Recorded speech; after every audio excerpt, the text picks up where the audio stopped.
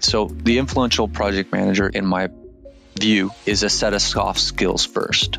A trait of humility, being humble, knowing that it's an honor to be in a leadership position. So people are counting on you to make the right decisions. So approach that with humility, not acting like you know everything, listening, treating people with respect, taking ownership, working hard, integrity. And that's what kind of leads into the technology piece of it, is that when you have all those. What is up, everyone? And thanks for tuning in to another episode of the Bricks and Bytes podcast. On today's episode, we welcome Carl Nitchen, aka the Influential Project Manager. Carl speaks to us from the perspective of a construction project manager and his views of technology. We also talk about what makes a great project manager, lean construction principles, the importance of dashboards, and Carl's writing process, which enables him to pump content. If you're enjoying our podcast, please check us out on Spotify or Apple and wherever you get your podcast from. And please leave us a review.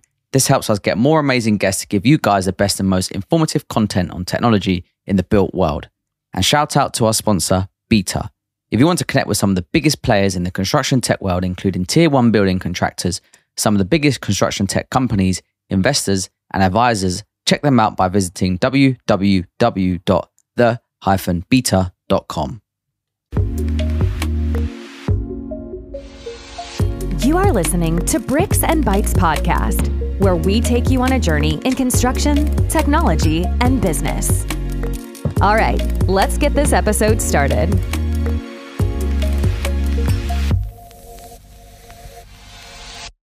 Kyle, you are the Influential Project Manager. Tell us some more. Yeah. So that is a little brand name that I created just through my years and journey of going through this world of construction project management. Just growing up and starting off in the industry and trying to grow and succeed, I learned the difference between certain different project leaders and project managers, and some of them took off and solved problems and made things go away and ultimately delivered an amazing product and were really fun to work with. And others were the opposite. They were not fun to work with. They were very challenging. They always were fighting fires, and those were who I wanted to stay away from. So I kind of built this archetype or this mental model called an influential project manager. And that's who I wanted to become. And that's who I continue to strive to be. And I took that and kind of put that into a newsletter to kind of share my insights and document kind of the whole journey. So that's what all that came about. Is there any services that you offer to people, or how does it work? No services other than I kind of look at it as like a product. My newsletter is kind of like a product, and it's kind of like a tool and a resource for other project managers or other leaders in the AEC industry in general to get insights. Every week, every Tuesday, I just send out a deep dive on a particular topic that's related to what we do in the business, whether that be team building, whether that be productivity, time management, whether it's something like a best practice like MEP or lean construction, those types of things. We dive into that. And, understanding your biases and different frameworks just to help you lead people and predict outcomes. Those are the two things that we do. And that's what I like to talk about. And that's what I like to share. And so anytime I can help others do this and make this process, this complicated process of turning vision into reality, a little bit easier. Every writer has a process. So how do you do it? Because I noticed the depth, especially the one you released, I think it was yesterday or Tuesday on MEP. It was serious amount of content there. So yeah, how do you stay on top of releasing that kind of information on a weekly basis? Yeah, so I definitely have a process. I definitely have a framework, and it all starts with idea generation. So I'm just kind of always thinking about these kind of things first. And so once something grabs my mind, I store it in documents in my case, I use Notion for all this stuff. It's my hub for pretty much everything. And so it starts with just a single idea like MEP systems. Okay, what do I want to do with MEP? I want to create a beginner's guide, and then from there, kind of expand on it and put on just the headlines and the main points I want to cover.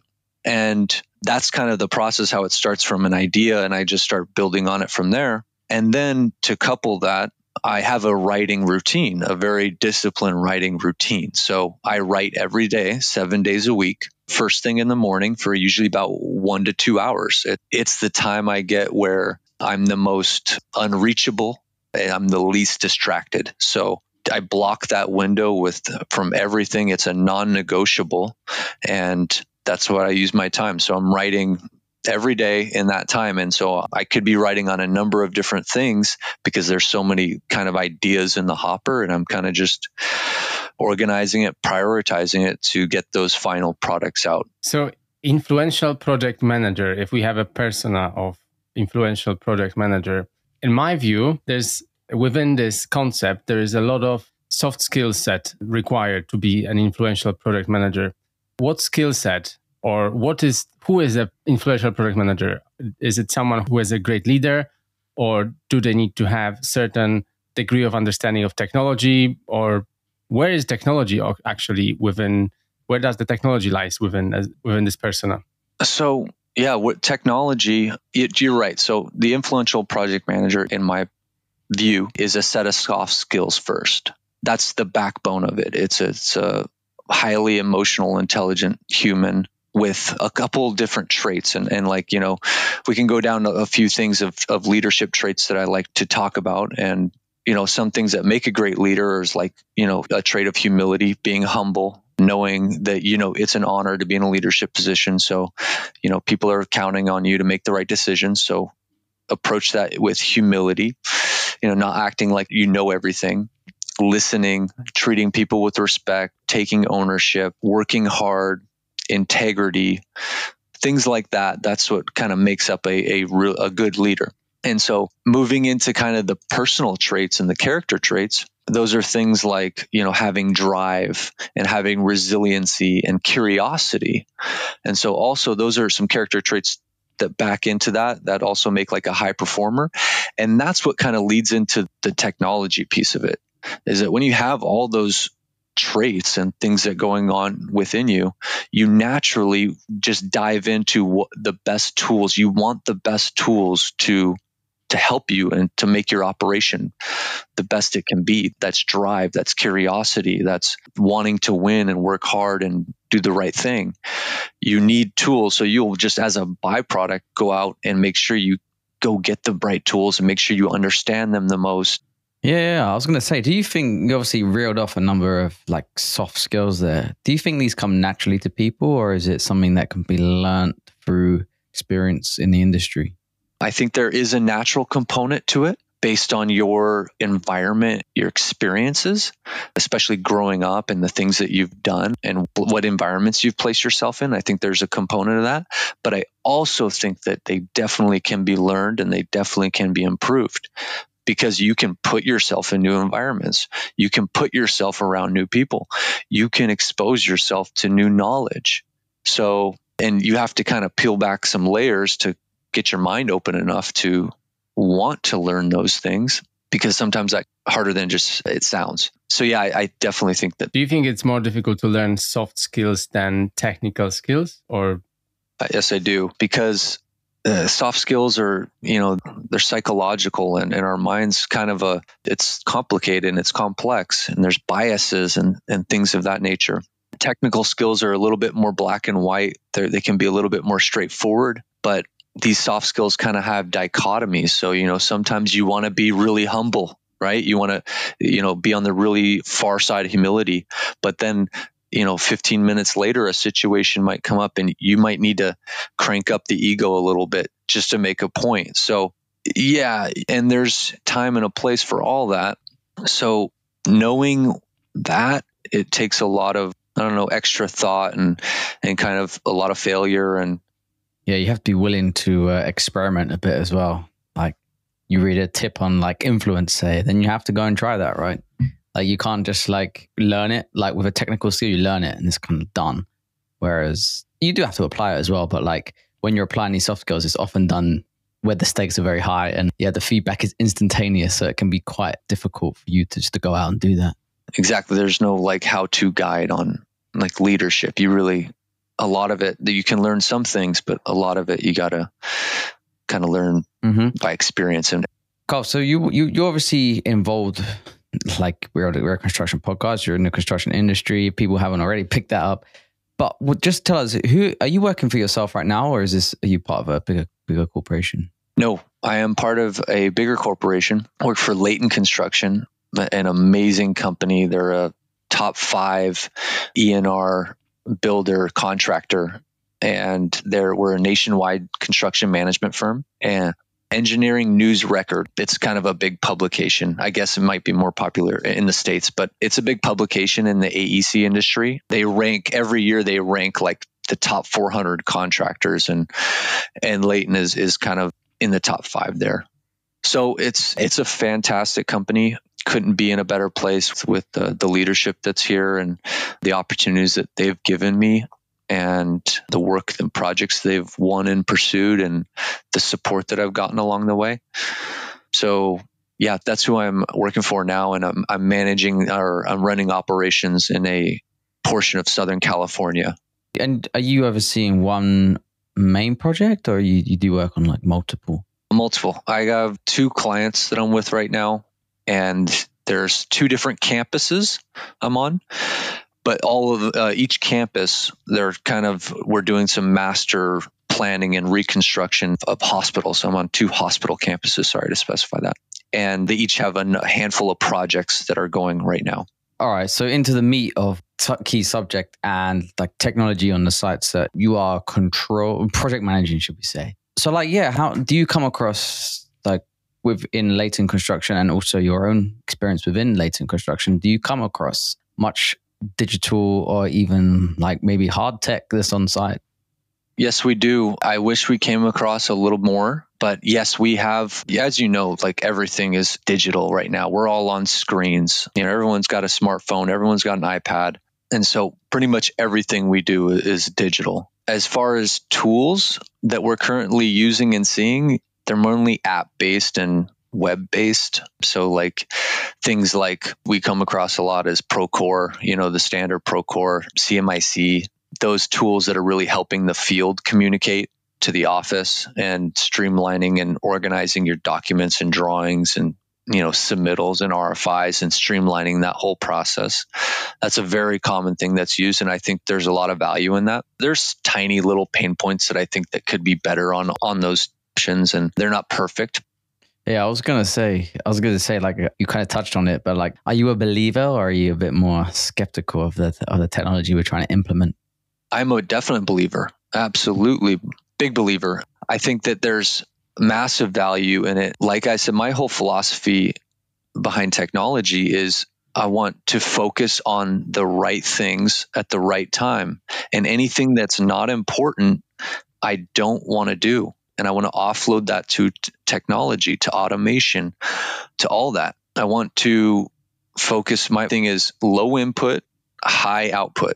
Like I want technology to do that, to take all the really doing and the task busyness stuff. I think that if that could be offloaded to just done in technology or AI or whatever you may have it, that way us project managers and the people that are trying to execute these projects are working on the hard stuff, the right stuff, which is the meeting together and making sure that we understand each other's priorities and we're working together, building as a team. We're solving the right problems. We're not solving a problem that doesn't matter, and we're servicing our customer and making sure that they're happy and they're getting the value that they want out of the project, and building great relationships with everyone else involved, the trade partners, the vendors, the subcontractors, and that. Yeah. So where I can understand that the work of project manager, QS, site engineer, so people who are on site, but they work in the offices on site, their work is fairly digital and they know how to use the digital tools to communicate with each other. But how about the construction workers? Do you see there is a lot of innovation / tech in their hands, or it is still that most of the tasks are done by hands with verbal communication with the site management? How does this dynamic play out? Yeah. So you're right. Everyone pretty much in the office is on technology, computers, screens. But we are seeing a huge spike and much more of the tradespeople and the people that are actually doing the work with technology. We absolutely are. They all have iPads. They're all using the apps. They're not really filling out much forms by paper anymore. And they're too adopting. I think that there's just a really big push right now with all this, and people and the workers on site are feeling it. I just met with a drywall and framing subcontractor 2 days ago, and they showed me this really cool tool called the Trimble HoloLens. And it's pretty much a hard hat with a lens on it that they're using for their foremen, their field leaders are using to QA QC their job, to make sure things are in the right place. It's like these goggles that you put on and you have full access. You see your model on your site. So you can look at the ductwork and say, oh, that ductwork's not in the right spot, or that outlet's not in the right spot right there. It needs to go a little bit higher. Or I can say, okay, what's the dimension from that wall to that wall? And these lenses shoot the dimension for you. And I tried it on and it was mind blowing. And they're loving it. And they said they're just getting a lot of value out of it. And that's people putting in work. So that's interesting. When you talk about that, so it feels like there is a tech to the on-site workers helps them to plan the work, so they know which part of the project they are working on now or today. So they can check it on the drawings on the iPad, for example. It helps them to do qualitative checks, right? And how about the workmanship itself, or the physical creation of the output? Is there much technology which facilitate this process, or are we not there yet? To actually put in the work itself, I have seen, so some of the things that I've seen, and I'm not seeing it actually used yet, but I've seen it more in like a demo fashion or like a, hey, this is pretty cool thing I got going on, but I'm not seeing it like adopted, at least from my perspective, boots on the ground. There's things like, it's called a little robot that goes around and lays out all your walls. I don't know if you've seen that. It draws, you're doing your layout. I thought that was really cool, but I haven't seen that personally, like on it being used on a site. Also seeing these little robot dogs that go around and scan your site. Obviously, I think you've heard of 3D printing. I know that's big in kind of making its way into residential. I haven't seen it so much in commercial quite yet, but I think we're just kind of like on the scratching the surface now. I think that will soon flood into what we're doing, but I'm just not sure. So like management teams, are they talking about it on site, or maybe in some management meeting? Is there a conversation about like trying this stuff, or there is kind of silence and nothing planned yet? I don't want you to talk about your particular latent construction, but from your experience, broadly speaking. Yes, there is conversation. Everyone's talking about it right now.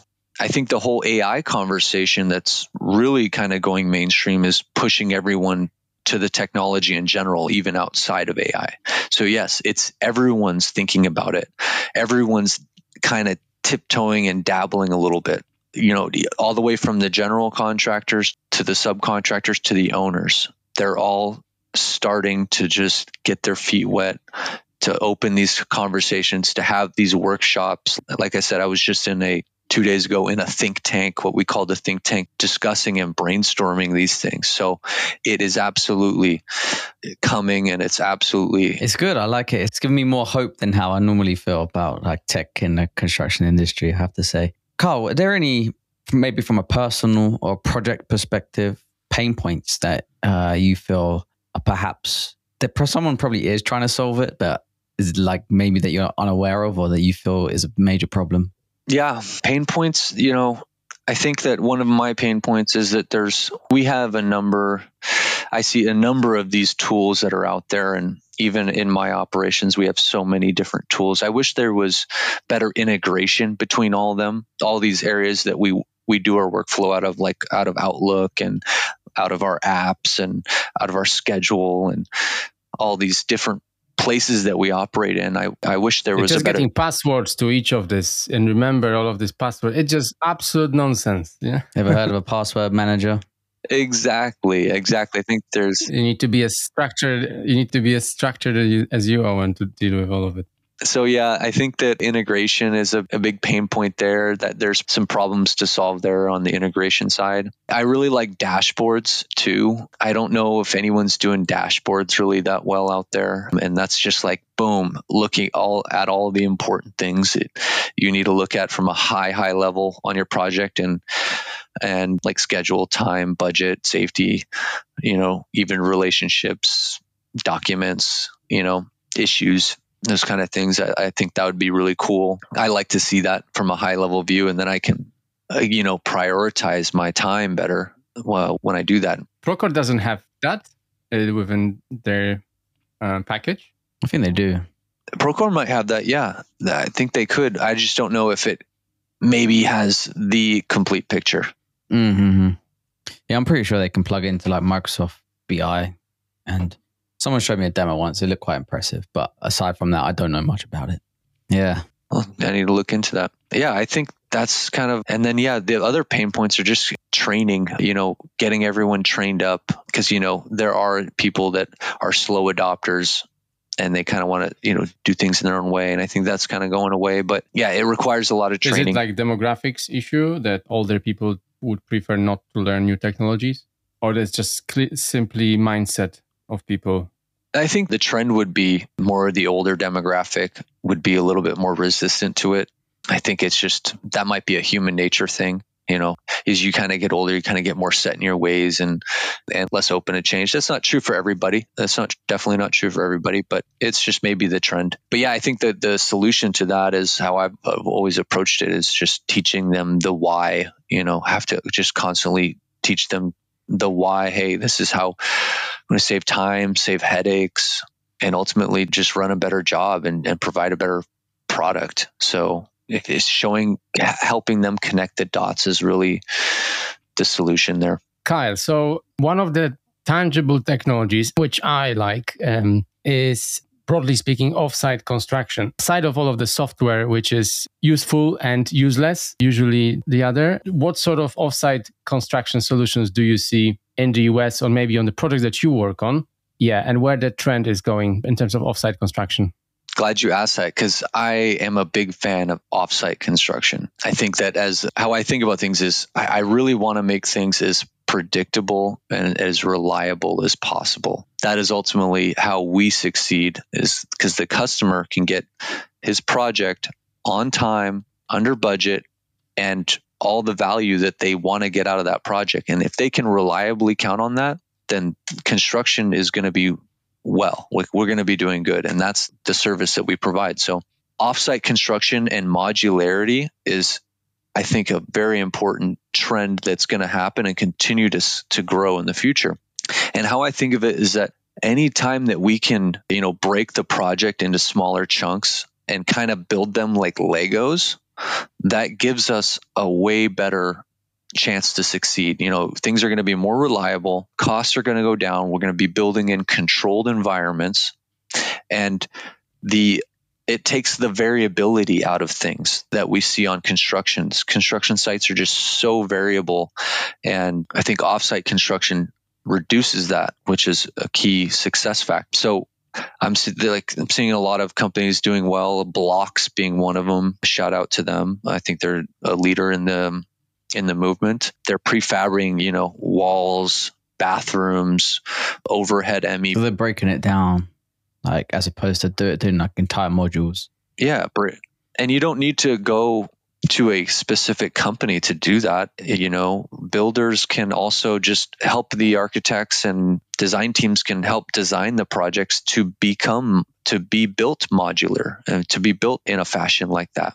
So it can just happen. It's just a conversation that needs to be happen with the project team on a strategy on how to better deliver the project. Like walls, exterior walls, interior walls, you can build those, maybe not off-site.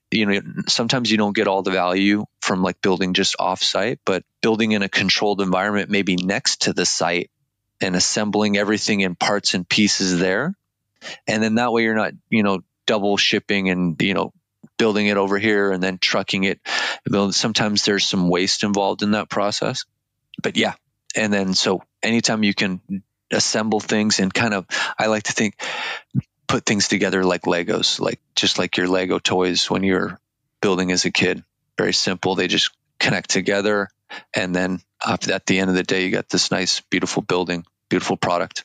Especially in the UK, we have experienced like bad times with modular construction. And I don't know, like Offsite comes under this umbrella, but just recently, a couple of big companies here, like some of the biggest modular builders in the UK, we've gone into administration. So like another one sort of bites the dust situation with that. But what you say about like creating localized kind of factories to the site and not having like a factory that's actually 400 miles away or whatever. I don't know if it's a solution, but hey, got to be tested at least. Yeah, but Kyle, you are the second person talking about it. And the first one was someone from Arco Mary mentioning that this becomes quite popular in the US because of obviously distances between places. So it must be like decentralizing the production facility, definitely a good thing. How about workforce? Do you see people struggling with the workforce or qualified workforce? How does this look like? Yep, that I do. And I believe those headlines that you see in the media are accurate. So yeah, workforce, we are seeing that trend. I just think that there's a lot of people, we're in the stage now where a lot of people are retiring, kind of the older generation. And there's not a lot of people backfilling, younger people backfilling those slots in the industry. We're seeing a decline on that end. So it quite hasn't, I can't say that it's impacted us. I've heard it from a lot from our trade partners, subcontractors, the workforce, that they're seeing just less people come into the unions and into their, pool of work. But I haven't seen it kind of impact our project yet. It's kind of been more of just conversational.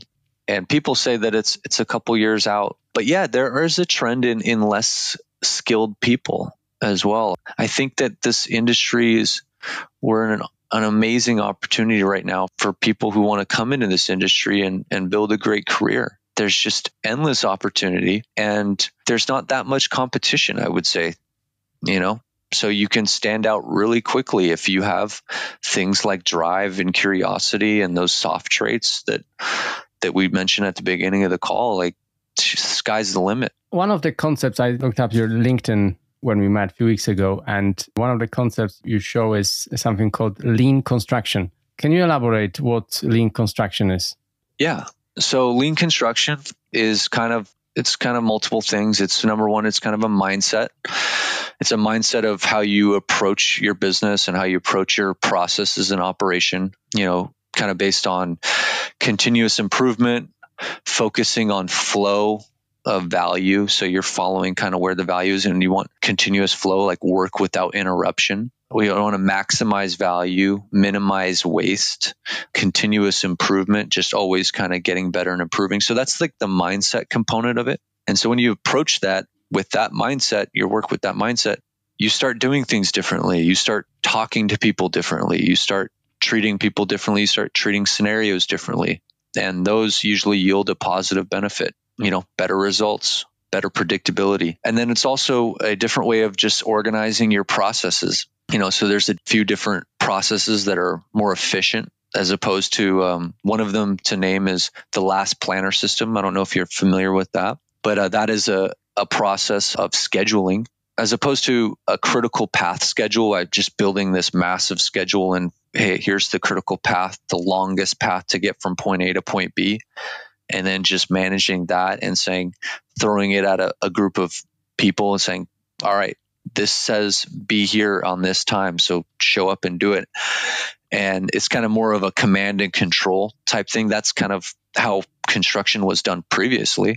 The last planner system is a process that empowers the last planners. And what the last planners, those are the boots on the ground people, the people that are actually doing the work, the workforce. And so it's a process and a framework that starts with a high level schedule, like I just mentioned, a master schedule, and slowly breaks it down from granularity, going into like a phase pull planning, taking like a 6 to 8 week chunk of the schedule and bringing everyone together in a collaborative environment and looking at that 8-week period and saying, okay, let's work backwards from our goal. And let's talk about the different relationships between activities. This has got to be done before this happens. And this guy needs to complete before the plumber needs to complete before we can close up the wall and put drywall on the wall, and have everyone talk it out in a collaborative way.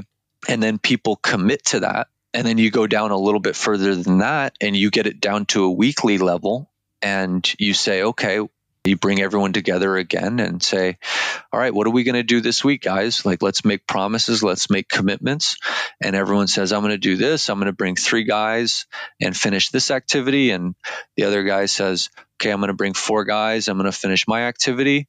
And all those relationships and all those commitments kind of keep us on schedule.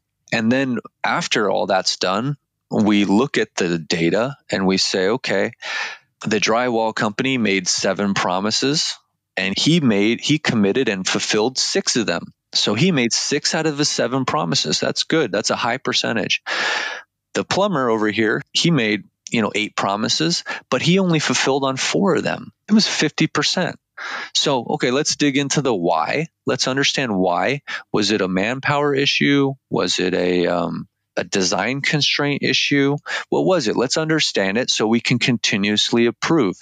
So that's like that's a framework of scheduling and production that's kind of new and not new. It's been around since the early 2000s, I believe, but it's not really implemented. It's really being pushed out more now. But that's essential as a lean construction process. And there's a few others like that I focus on. That's one of my favorites. And that's ultimately just a way better collaborative approach to scheduling and to production, putting out production. And there's technology to support all that. We use we use an awesome tool called TouchPlan to digitally pull plan those and have those kind of conversations on a monthly level and on a weekly level. And so that kind of tool facilitates, we all get around our screen and our computer and we talk about this together and we have these kind of really healthy conversations. Dashboard, yes, that you kind of can manage the whole process in the real time. Even like when there's a delay on something, it should be popping out on the screen that, oh, this should be done, because if this is not done by this time, then this other thing or this other team will be blocked with their program. Exactly. So yeah, that's like the dashboard I was talking about. Like along with all my Procore dashboard integrations, I'd also like to see my dashboards of everyone's PPC, planned promises complete. So I'd like to see everything that I need to know, all those important metrics. Martin, any more questions on project management generally? Well, Kyle, what we haven't touched on, but we should from a project management point of view, leadership. Oh, well, let's see. Yeah, like leadership, the whole thing behind the influential project manager and what I'm doing with the newsletter is ultimately to build more leaders, to develop more leaders in the industry, because those leaders are going to multiply value to other people and to go on and create other things and go on and do amazing things that create these new tech tools and, stand behind these new tech tools that come in and ultimately make the construction process and the design process and the whole AEC world a better place. That is my ultimate mission. And that's how I think of doing that, is developing more leaders and talking about these topics that we talk about. Because we mentioned on this call a bunch of issues and stuff like waste and the workforce, and the success rate of project is extremely low. And I don't know if you guys are aware of that as well, or you have much of that same thing going on in the UK. But like there's data that's published, it's like 30% of projects are actually successful. And there is some data saying that there's a chart, and well, not all, but a few industries. And there's a curve showing that construction is within the last 20 or 30 years on this chart, the productivity of construction broadly declined. And all of the other industries, productivity increased, which is ridiculous, right? Yes, it's ridiculous. Yeah, it's absolutely ridiculous. So that's what I want to fix. That's what I am really after. And the whole thing about, I'm sure you heard the stereotype of, construction managers and everyone on the construction sites working 60 plus hours a week, 70 plus hours a week. Like, that's silly. We should be able to run our operation so we can go in, do the right things, the right work, and all within well under 50 hours a week. And we can go on and go about our life and be with our family and do the exciting things that we want to go ahead and do, whatever that may be for you and that person. So I want to make sure that that's my mission, deliver more value to the industry so that we're delivering way more predictability in projects, more reliability, and get people's time back to themselves. And you mentioned about taking the 60 to 70 hour weeks. I think this is a great way to attract more people to the industry, is if we can improve people's productivity to only working 20 hours per week. Woohoo! Everyone's going to want to come to construction. No, they will still have bosses who will tell them, no, it's minimum 45. Yeah, now you can do your whole job in 20 hours. Now. The whole problem of this productivity, it's super psychological. So if you know you can finish your work in 20 hours, then you can, actually I could make more if I also did this, and that. And this never-ending problem, really, right? Because psychologically, you just add up new activities. I just wrote a decent blog on this, by the way, so check that out, drurio.com. But yeah, Carl, on the newsletter, one question for me is, how does someone get better at writing? And you can't say do more of it. Yeah, great point. So without saying do more of it, I would say, get a process going. First understand why you're writing, what you want to write about. Dig into the details of the why. And are you writing to help people? Are you writing to just get your thoughts more clear? What is it that you're wanting to write about? So figure out the why and get a process to go. So like I mentioned at the beginning of the call, maybe something like getting your ideas out on paper, whatever you want to write about, and then which one of those are pulling at you the most, and then start breaking it down. Start with chunking it down into big sections. Okay. Then we talk about lean construction. That's the main topic. Okay. Let's break it down into 4 bullet points and then elaborate on. Okay. So I have a follow-up question on this. When you talk about writing, when you say, so let's say you wake up you start writing at 7 a.m. and you say, I'm going to write until I achieve something, or it's just, now I have an hour to write about this subject, and whatever comes from it, it's there, or I'm happy with that, or you structure it a little bit more, then you say, this is the outcome I'm aiming for. Yes. Thank you for pulling that out of me. That's the key part. So yeah, for me in my writing window, it's just a block of time. I'm writing the whole time. It's 1.5 hours, or it's either, depending on the day, it kind of changes. It's like either 1.5 hours to 2 hours. And that's just me writing the whole time. Or it could be me editing as well. But there's a different mode. Okay. So you either got to be writing and just write, dump it all out on the paper. Don't worry about what it sounds like, what the sentences are structured, the grammar, who cares? Get it out there. And then you got to take a step back and get into editing mode. So then there's 2 different functions there. So you're either writing or you're editing. And so I would say first get it all out there and then maybe walk away from it. And then maybe the next session you sit back, I'm going to take what I wrote yesterday and I'm going to be editing now. And that's when you go in and restructure, the words, you're playing around with the words, you're shifting sentences around, moving paragraphs around, you're kind of making it flow better. And the idea. Yeah, there's something magical about stepping away from something and not making a decision immediately. I know that usually it doesn't work because usually we're required to make a decision quickly on something. So just to let the other processes to keep going. But I find I like to sleep with the idea. And after the next day, it's just with this complete different mindset. I feel like the quality of decision is way better. Yes. One more thing to add on there, guys, because this is also another important thing about writing. Once you get it to a point of, a lot of people get tripped on this perfection thing. You got to get it out the door. What's important is get it to a point where it's like 80, 90% is good. It's good enough. Okay. It's good enough. Get it back. What's important is the feedback. So you want to get it out there and then take the feedback and then see what's resonating with people, see what's not resonating with people. And then just through this process, you will become a better writer. You have to expand your time horizon. This thing is not going to happen overnight. It's not going to happen over a year. You have to expand it and go through the process. There's no way around it. So you have to stick it out. You have to ship out work. 80-90% is good enough, and you will continue to get better over time. I was going to say, with that, this sounds like a very nice point to wrap up on. But Martin, you had one more question, so go on. No, I was actually going to say that we need... Oh, okay, cool. Well, that's a good point to end. So Kyle, tell us where people can subscribe to the newsletter and where people can connect with you.